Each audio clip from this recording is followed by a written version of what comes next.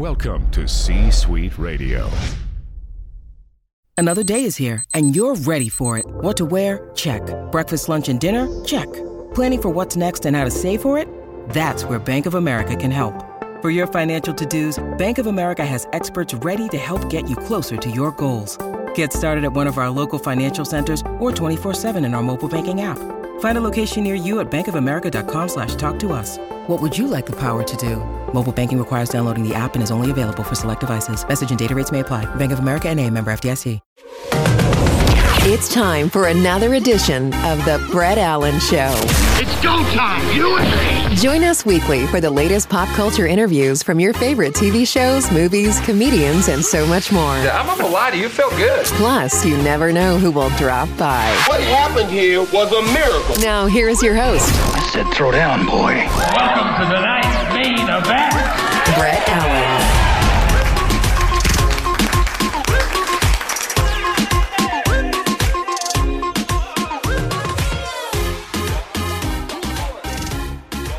Brett Allen here. Thanks everybody for watching and listening. We're back again with comedian Drew Lynch. He is in a car being driven to a performance as we speak.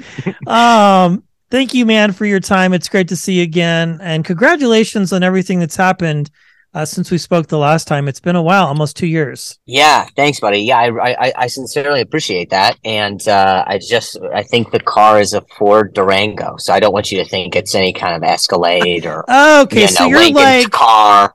You're like at Burt Kreischer status, but not like Joe Coy level. That's where. Yeah, somewhere between Burt Kreischer and Joe Coy. That is funny. So you have a brand new special on your YouTube channel. You are releasing it in sections, or this is all being done at once? So we're doing. The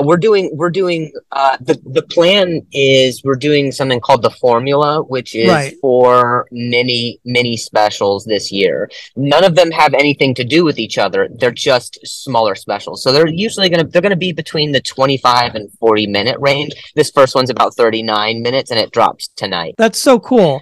So I'm very curious. I mean, a lot of people are self-producing and self-releasing things on their socials and YouTube. What was the thought process behind doing it individually versus, like, say, an entire block? I mean, I think the idea is great. I'd like to hear sort of the thought process behind how someone's releasing something. Yeah, absolutely. I think we just kind of came up with, it's not even something we came up with. I think the decision was informed by the fact that content is just getting shorter and shorter. And I think that's recognized across pretty much all platforms. And so, people kind of check out after the 30-minute mark, or how often have you been on Netflix where you're about halfway through, and that's when you kind of check your phone, you start to do other stuff. And so it just really felt, motivated by the fact that we're constantly, like, I'm constantly writing, and I'm constantly I just wanted to set a deadline to work against those deadlines. And I feel like it's such a motivator when you set the deadline for where you're going to film it, and then you write leading up to it and make sure that you can get it ready in time. So this next one, like, we drop the first one today, and then we film the next one in a month. So we plan to do 2 in the first 2 quarters and then 2 in the back half of the year. Yeah, I think that's very smart, because I would agree. I mean, attention spans can be short, and not that an hour and 15 minutes is bad, but I think the cool thing is at least I think it leaves your fans and other people wanting more. It's like, when can we get more of what's coming, Absolutely. I think that's definitely the idea, is just to have them kind of wet the palate, and then hopefully the idea is people maybe want to tune into the next one, or want to see where the next one's being filmed so they can be a part of it. That's very cool. So a lot's happened since we spoke the last time. I think we were like in the throes or in the middle of the pandemic. Since then, you've been writing, you've been doing lots of performances. You're married now.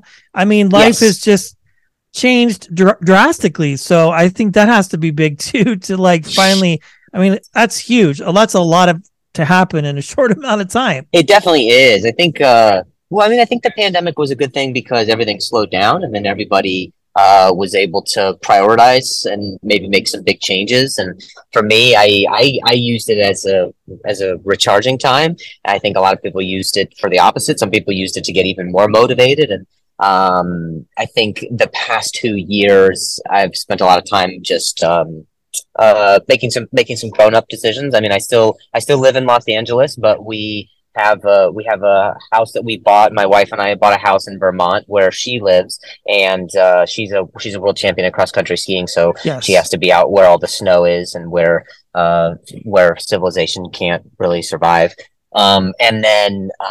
And so she's out there, and then I'm out in LA, and it's kind of a nice little thing that we have. So I love it. Now, one of the things that I think is fascinating, and I think we talked about this briefly the last time, is your crowd work. I find that part fascinating because to me, watching what you do is like watching a musician or somebody perform, and then the way you can work the crowd and respond to people. And you had been talking a lot about the fact that people are coming against you, maybe, or commenting on the fact that about your stutter and things like that. And you've been addressing that a lot with people and saying, hey, like, yeah, that's one thing, but this is where I'm at now. Do people, I guess my question would be, do you get tired of answering that for people and explaining it and going, hey, this is kind of how my career has progressed and changed? Because people probably try and put you in a box, I imagine, from like the AGT Drew versus the one now that's got this massive presence and you're just doing different things. Does that make sense? It's kind of a prompt question. No. I actually appreciate the question, because I would like to believe that there's a lot of people who are just genuinely curious, and it's never from a place of malice or ignorance or anything like that. So but yeah, I always talk, I give credit to my injury being the whole inciting incident that forced me into comedy, or maybe made me make the decision to be into comedy. And then I guess a little bit of credit to me not really backing down from wanting to be a performer and wanting to still try and tackle any challenge that comes my way. And that's my injury, which is it was a traumatic brain injury that I had when I was 20, that was about 12 years ago. And Wow. So, in that time I've had all kinds of therapies and holistic things. I've visited neurologists and pathologists, and I still go to speech therapy from time to time to try and just brush up on the fluidity that I've gained so far. But to be honest, I think the whole thing was a paradox in that the more comfortable I got with letting go of my stutter, or what people or the perception that people have of it, or feeling that it's a part of my identity. And I think it's more a part of my past, Sure. But not so much something that it's like, oh, this guy says things in a funny way, and that's why I enjoy him. I always wanted to be about the things that I'm saying, not the way that I'm saying them. And Right. so the paradox became, the less that I've cared about it, the more the progress that we've seen with it. So I think that's kind of cool. And I think, to answer the other pronged question of the whole AGT vibe and getting my roots started there, I think it was a family friendly show, and I don't think I'm someone who is like vulgar or crass or anything like that. Not at all. But at the same time, I have grown up, and I've been in the grinding so much in the comedy community to really try and season what it is that I can appreciate about my craft. So I think with that comes a lot of comes a different outlook on the material that you're going to write, and how you're going to perform it. I love that. And that was such a great point that you made, in the fact that people are coming to see you because of who you are and because you're funny. It's not like a persona like an Anthony Jeselnik, where he's like portraying this thing and really like somebody different. It's not like you know what I mean? And you're just funny, period. And I think as an artist and as a comedian, if you can mature and still maintain that fan base and success and grow, I mean, you've won the lottery. One last question. I know, has being married or being in a relationship changed your point of view or the way you approach comedy, or does it simply provide? I mean, I've been watching your sketches and things that you do, which are great. Or are you just like, hey, there's more material now in front of me that I'm experiencing different things?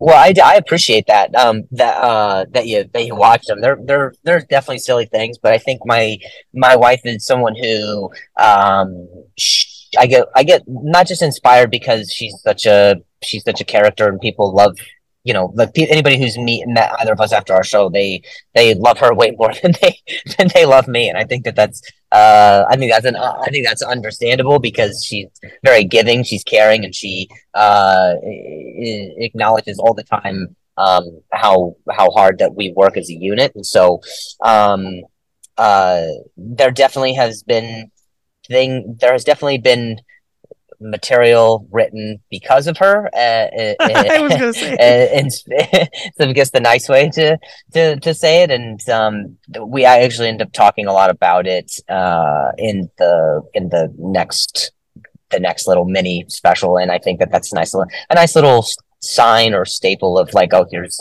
someone who's growing up a little bit.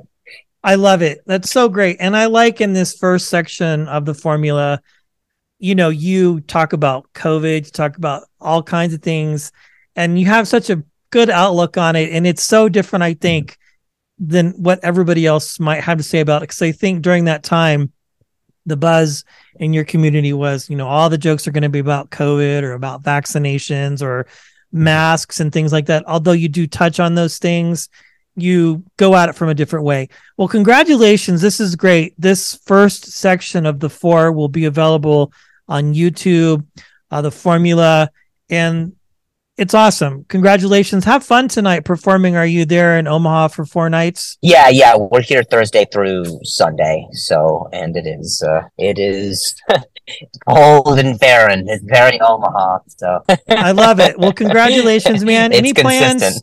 I know. Have you been to Denver lately? Because that's where we're at now. Are you coming this way anytime soon? Yeah. I actually, you know what? I'll be in Denver in 2 weeks, so maybe I'll get to see you then. If you want, hit me up and I'll get you tickets to one of the shows. I think 2 of them are sold out already, but I think there's still some available for some. Yeah, well, we'll try and make it work. Congratulations! Enjoy the rest of your chauffeur drive, and thank you for your time, man. It was a pleasure to see you again. Thanks, Brett. I appreciate it. Thanks for listening and being a part of today's conversation. Thank you! If you enjoyed today's episode, please consider sharing it with a friend. It's absolutely free. Of major proportions. The views and opinions of our guests do not necessarily reflect those of the host. And remember, we care.